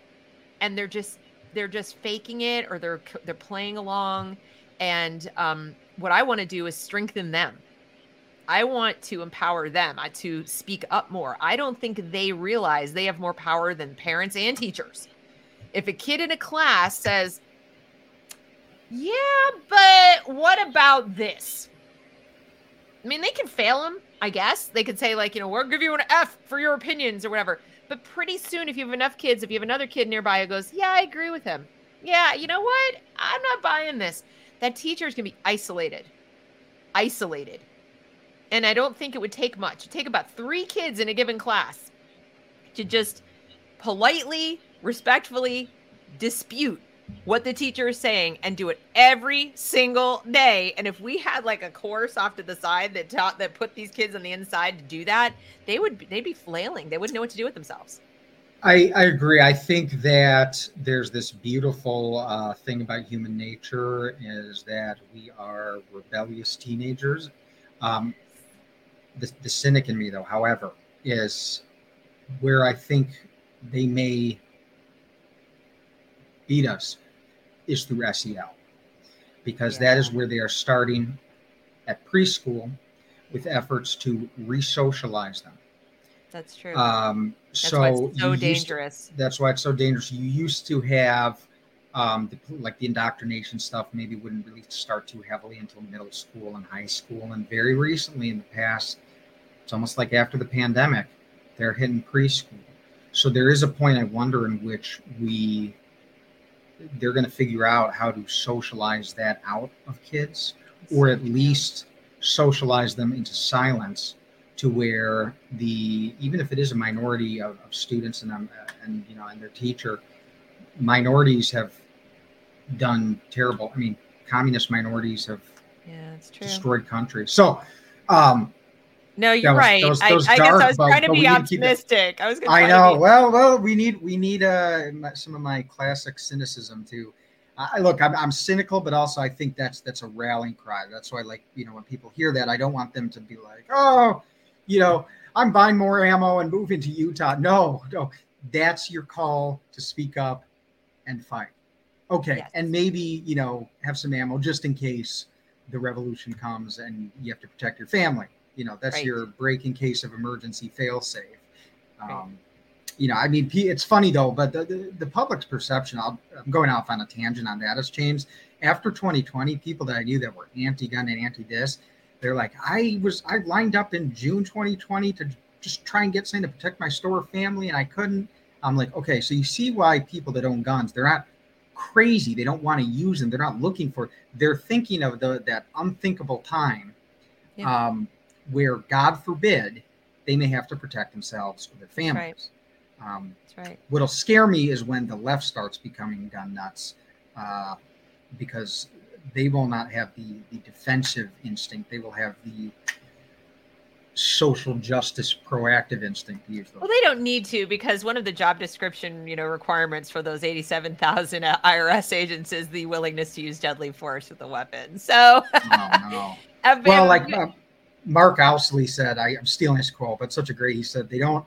He said something like, "They don't need your guns if they have your children." that's exactly And right.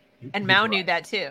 And Mao so knew did that. Hitler, and so did all these. And every time we make these comparisons, Bill, oh, that's so offensive that you're comparing it to that. It's like, what is the point of learning from history, if you're going to then ban the comparison of things to history? Like, you can't, We the whole point of it is you don't repeat that. Like, if you see like right.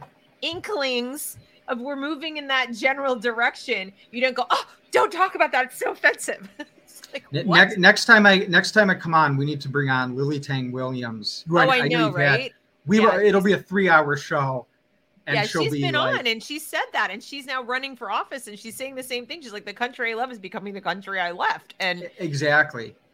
anybody who spends 5 minutes on Wikipedia reading about Mao can see the similarities. Like, or you're willfully blind. You're just willfully blind if you don't see it. And it's even more similar to Mao in terms of what's going on in the schools than it is to anything like Hitler did, with the possible exception of the style of schooling is Prussian still.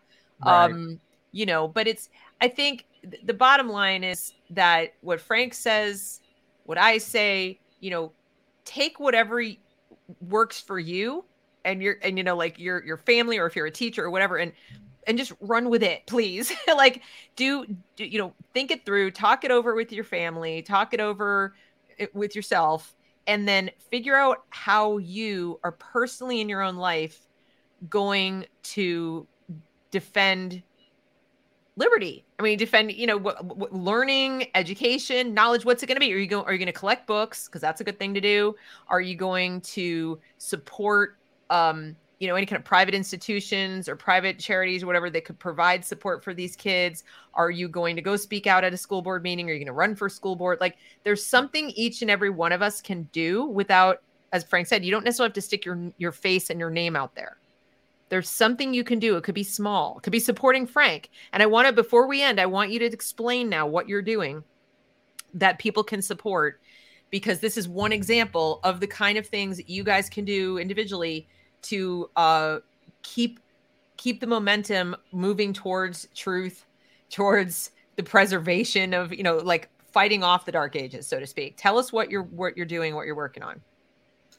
Yeah, so one of the things that I'm working on is, I can't talk too much about it, but working kind of on a program that will help parents in a structure to organize or to activate, organize, and ultimately have local election victories at their school board.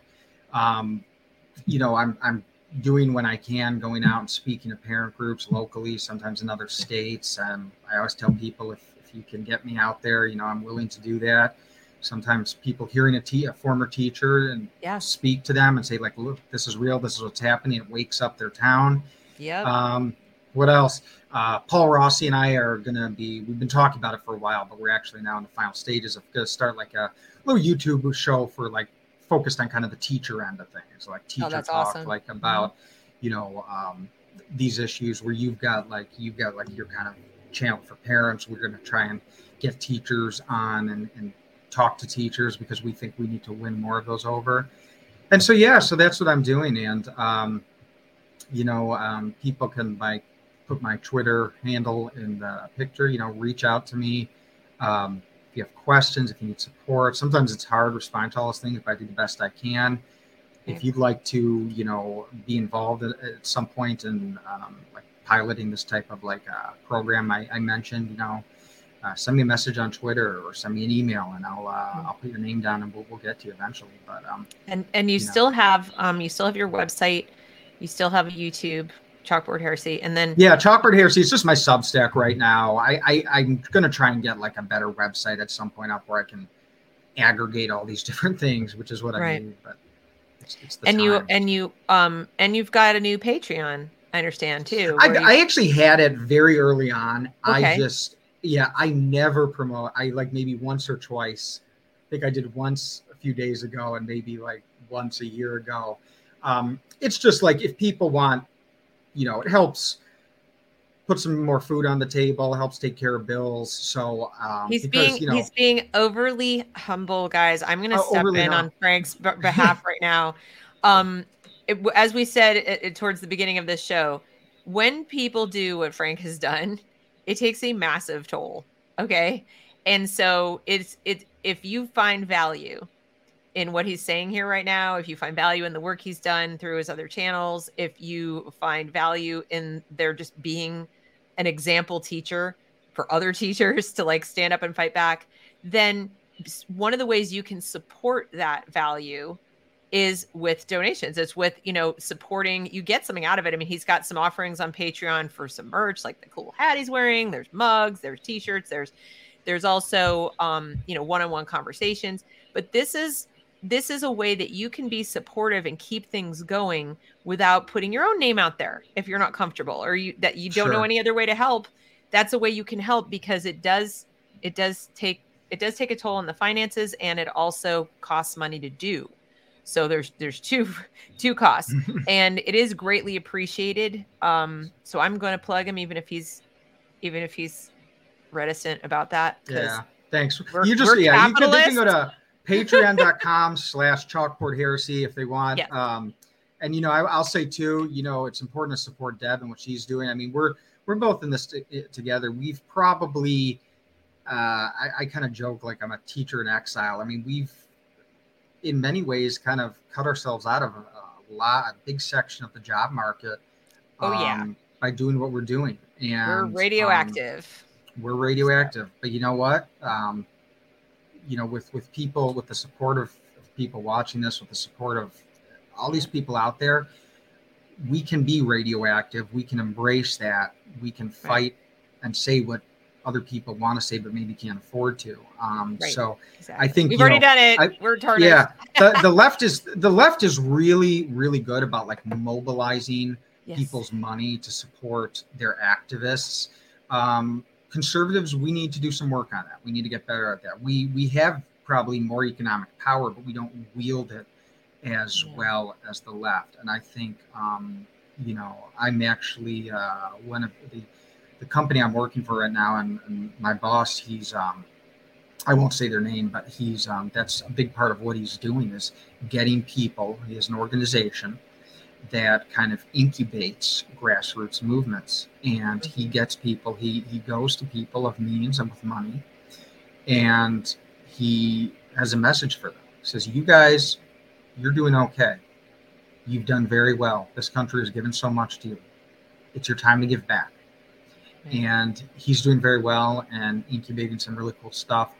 He's been helping to support some of my projects, which is awesome. And there's people like that out there, but we got like at the individual level, and I remind myself of this too. You know, I subscribe to James Lindsay just because I know like he's high cancelability, and I want to give him a little money each month of what I can. And you know, we all kind of like, you know, we could form our own little church with tithe.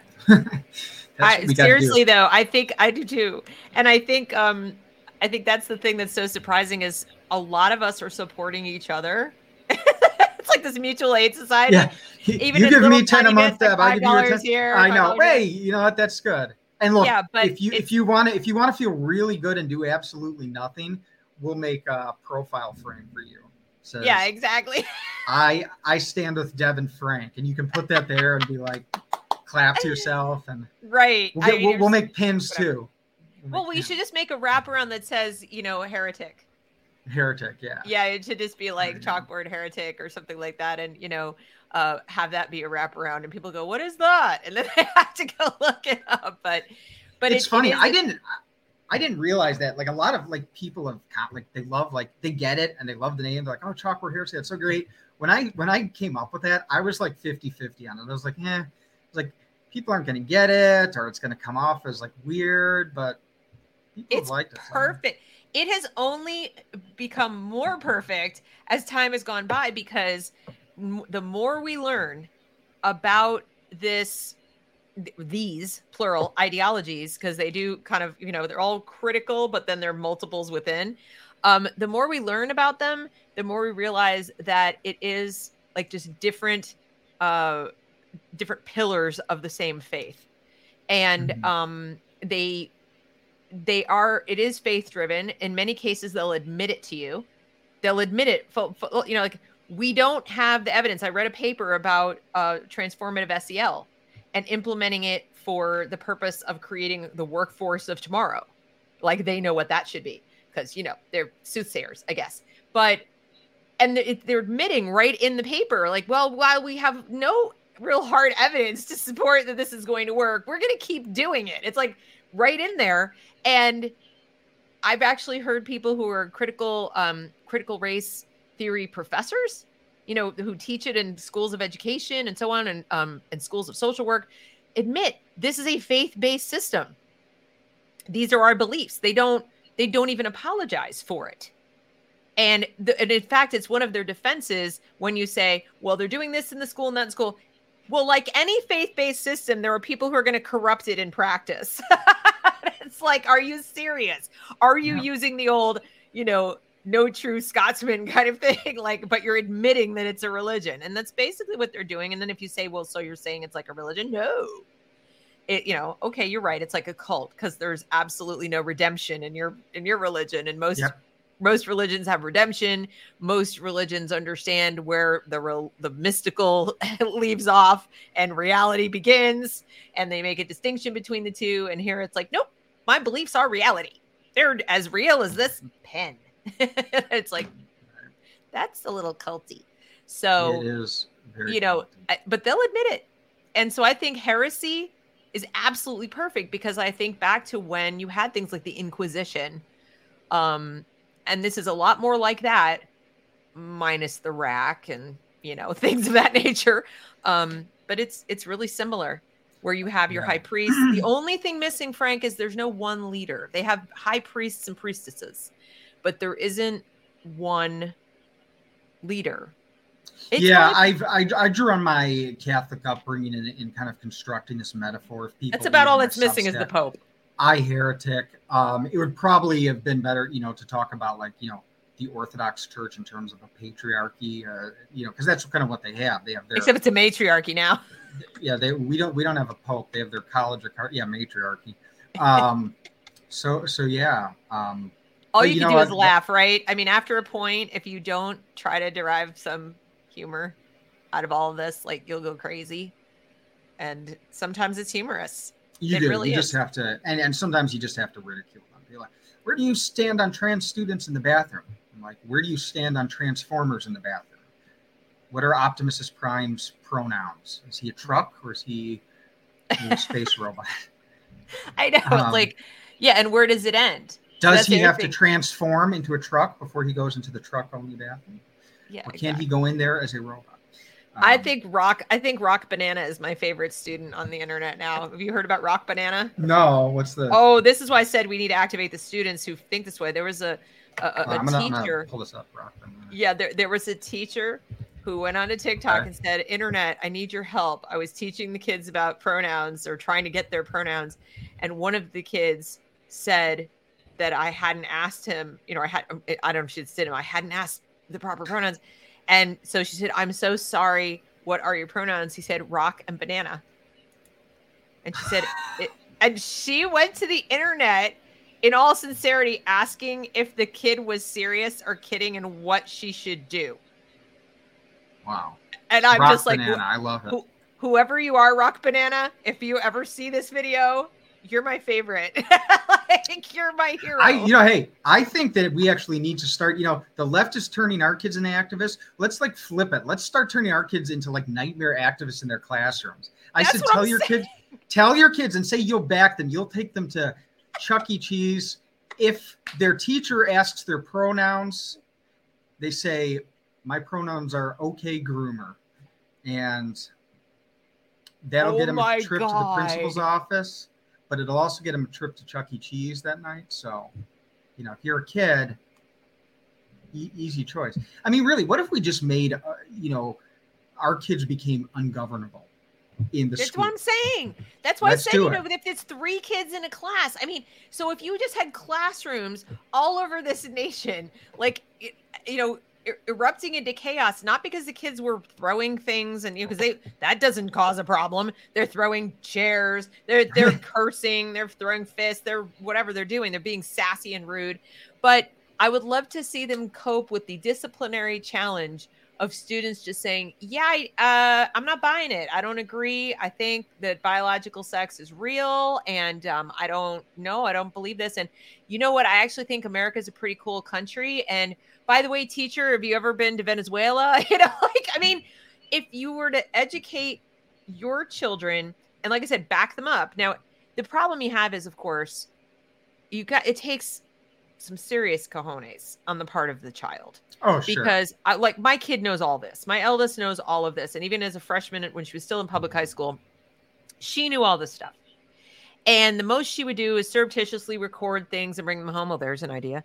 And she would bring them home and she would share them with me. And then I could do something about it. But what if I'd been someone other than me? I wouldn't have done anything about it, right? I did do things about it. And it made me, PNG and so forth and so on. But she was willing to take the heat of me being in trouble and maybe someone going, "That's your mom."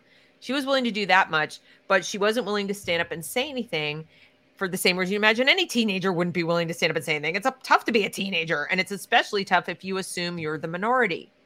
So I think Frank's idea of figuring out new ways to organize outside the school, okay, organize groups of parents. Well, guess what, parents? You all have children. If these are your views and your kids are not 6, they're somewhere between 5th grade and 12th grade, maybe get your kids together too. Maybe have, create some kind of environment where the kids realize they're not alone in the district. They're not alone in the school. And if there's 1 or 2 or 3 of them who have some guts, who are a little more outspoken, they lead the others. So you've got Moms for Liberty, for example, right? Well, what about Kids for Liberty? What about having the kids likewise be organized? If they're organizing kids, they're called GSAs. They're called Rainbow Clubs. They're called all these things, right? Yeah. Okay, well, don't you think it would make sense to have a similar organization for the kids who don't want to have anything to do with a GSA and are kind of sick and tired of having rainbows all over everything, and the boys who don't want tampons in their bathrooms? I know they're out there. I know you boys are out there. I know that you are. Hey, I'm calling for real guerrilla action. Like, our Boston Tea Party is going to be our kids throwing those tampons in the toilet and flushing it till it clogs. That's going to be our revolution, right? That's how it starts. Seriously, that's the only one that has a prayer of working in the short term. Right. Is if they become ungovernable within the system, if the teachers realize that the kids are not these little lumps of clay that they can just manipulate into their way of thinking. If the kids fight back. Remember the teacher in Utah? This was a little less than a year ago. The teacher showed up and she started calling their parents stupid. And she said, if you don't believe in the masks and the vaccines and global warming and all that, you're stupid. I mean, this teacher was doing what we know a lot of teachers do in the class, but these kids pushed back. It wasn't a lot. It was like 1 or 2 kids said, you can't say that. That's ridiculous. Why are you saying? They were recording the whole thing. Yeah. They recorded the whole thing. They brought it to the parents. The parents were righteously, indignant, as they should have been. And that teacher lost her job. So that's what kids can do. And if they're going to be putting a student rep, who's a little Maoist on the school board, then you need to have a student rep that goes with you to the school board meetings. You have multiples of them to stand up and speak on behalf of their own education. And if they're willing, let them do it. Hey, I wouldn't say make them, but just this is going to be my appeal to the students of America. I, Frank McCormick, invoke my teaching license of the state of Illinois and tell you, when your woke teacher begins indoctrinating you, misbehave to your heart's content, become ungovernable. And the worst that's going to happen is you're going to get some restorative justice. They'll put you in a peace circle. And you just keep disrupting that too. Even if they suspend you, what's going to happen if you have a whole bunch of students who start getting, if their suspension number climbs, remember they're rated on their suspension scores. If you get suspended, what's the worst? You're not in class, you're at home reading books or playing video games. You get suspended for being, standing up for freedom of speech. For example, if you just disagree, if you say, can I read some Thomas Sowell? I know it's Black History Month and everything. I want to read Thomas Sowell. I don't want to read this guy. This guy was a communist. Did you guys know that this guy was an unrepentant communist? Did you know that this person was wanted by the police for killing police? Did you know that she's still a wanted felon? Like, if you guys teach your kids something separate on the outside, I've done that. I've told my kids, like, we're learning about Cesar Chavez. And I'm like, oh, are you? Do you know much about Cesar Chavez?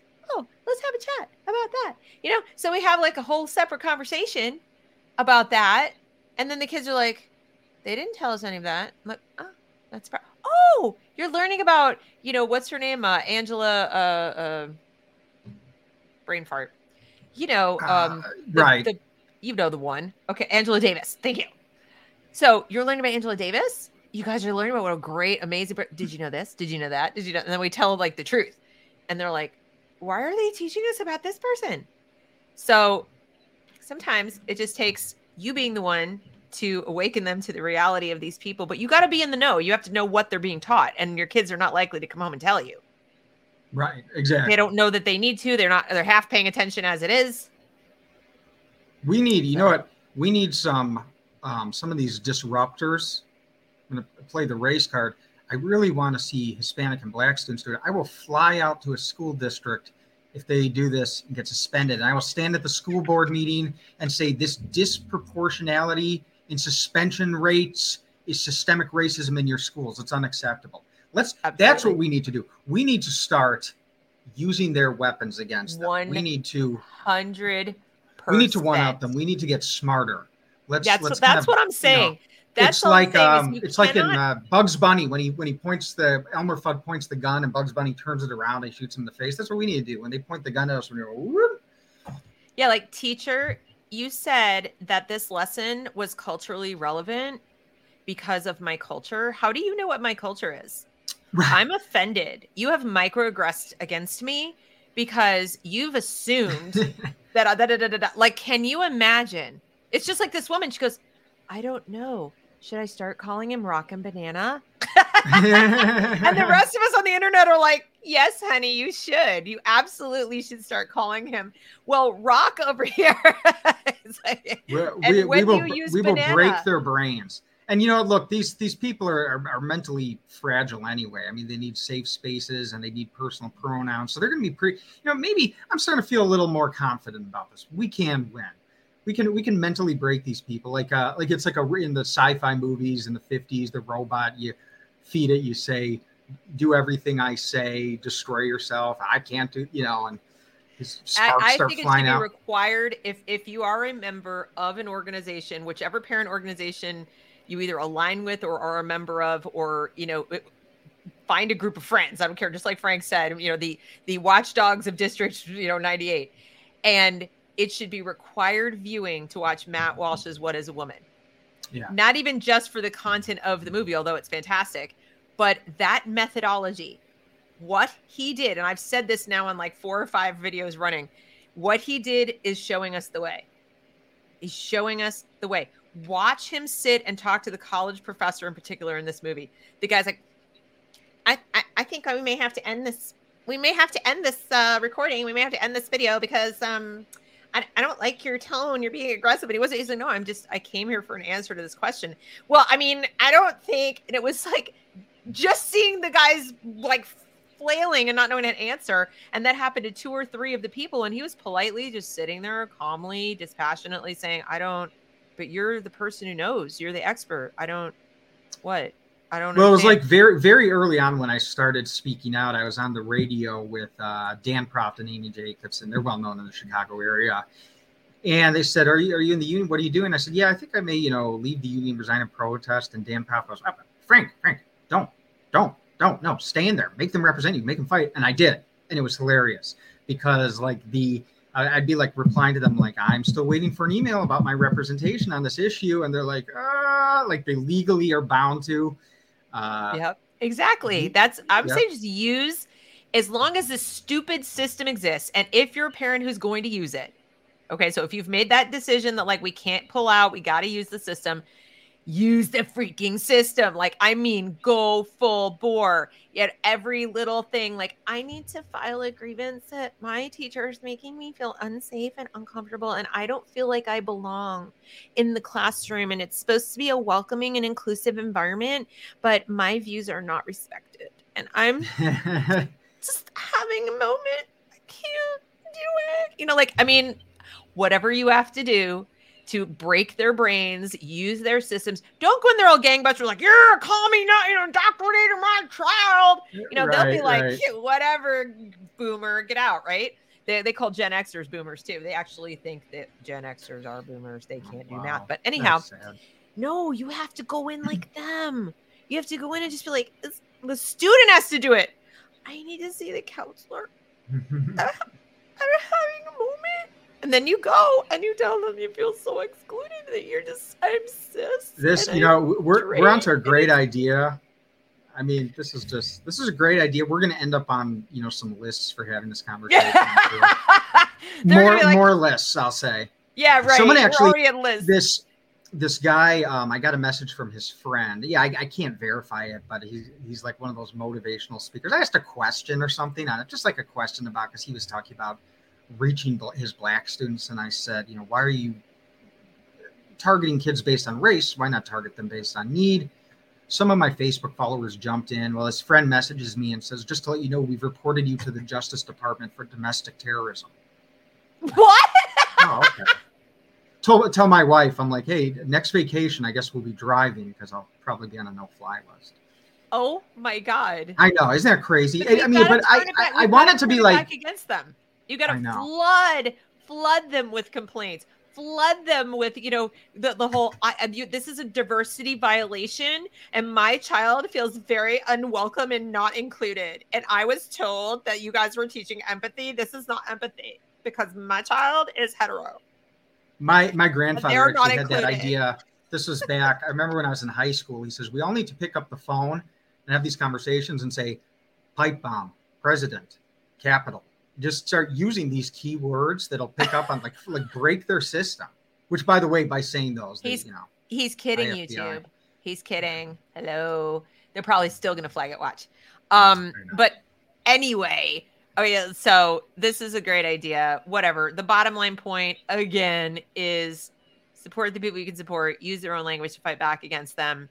We can't, they've already won. So, like, kind of wrap your brain around that they've won. We're not going to win, but we can do what Americans have done, what we did in the Revolutionary War, what we've done always so very well, is just think outside the box, you know, and use that disproportionate, you know, level of ingenuity and grit and all the things that make Americans Americans, and use it against them.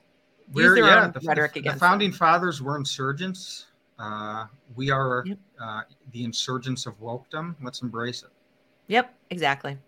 Well, Frank, I can't thank you enough for spending this time with us. I really appreciate it. Thank you for catching us up on what you've been doing, and thank you for everything you have done, because it's a lot. So, well, thank you too, Deb. Always a pleasure. You're very, very welcome. All right, everybody. See you next time.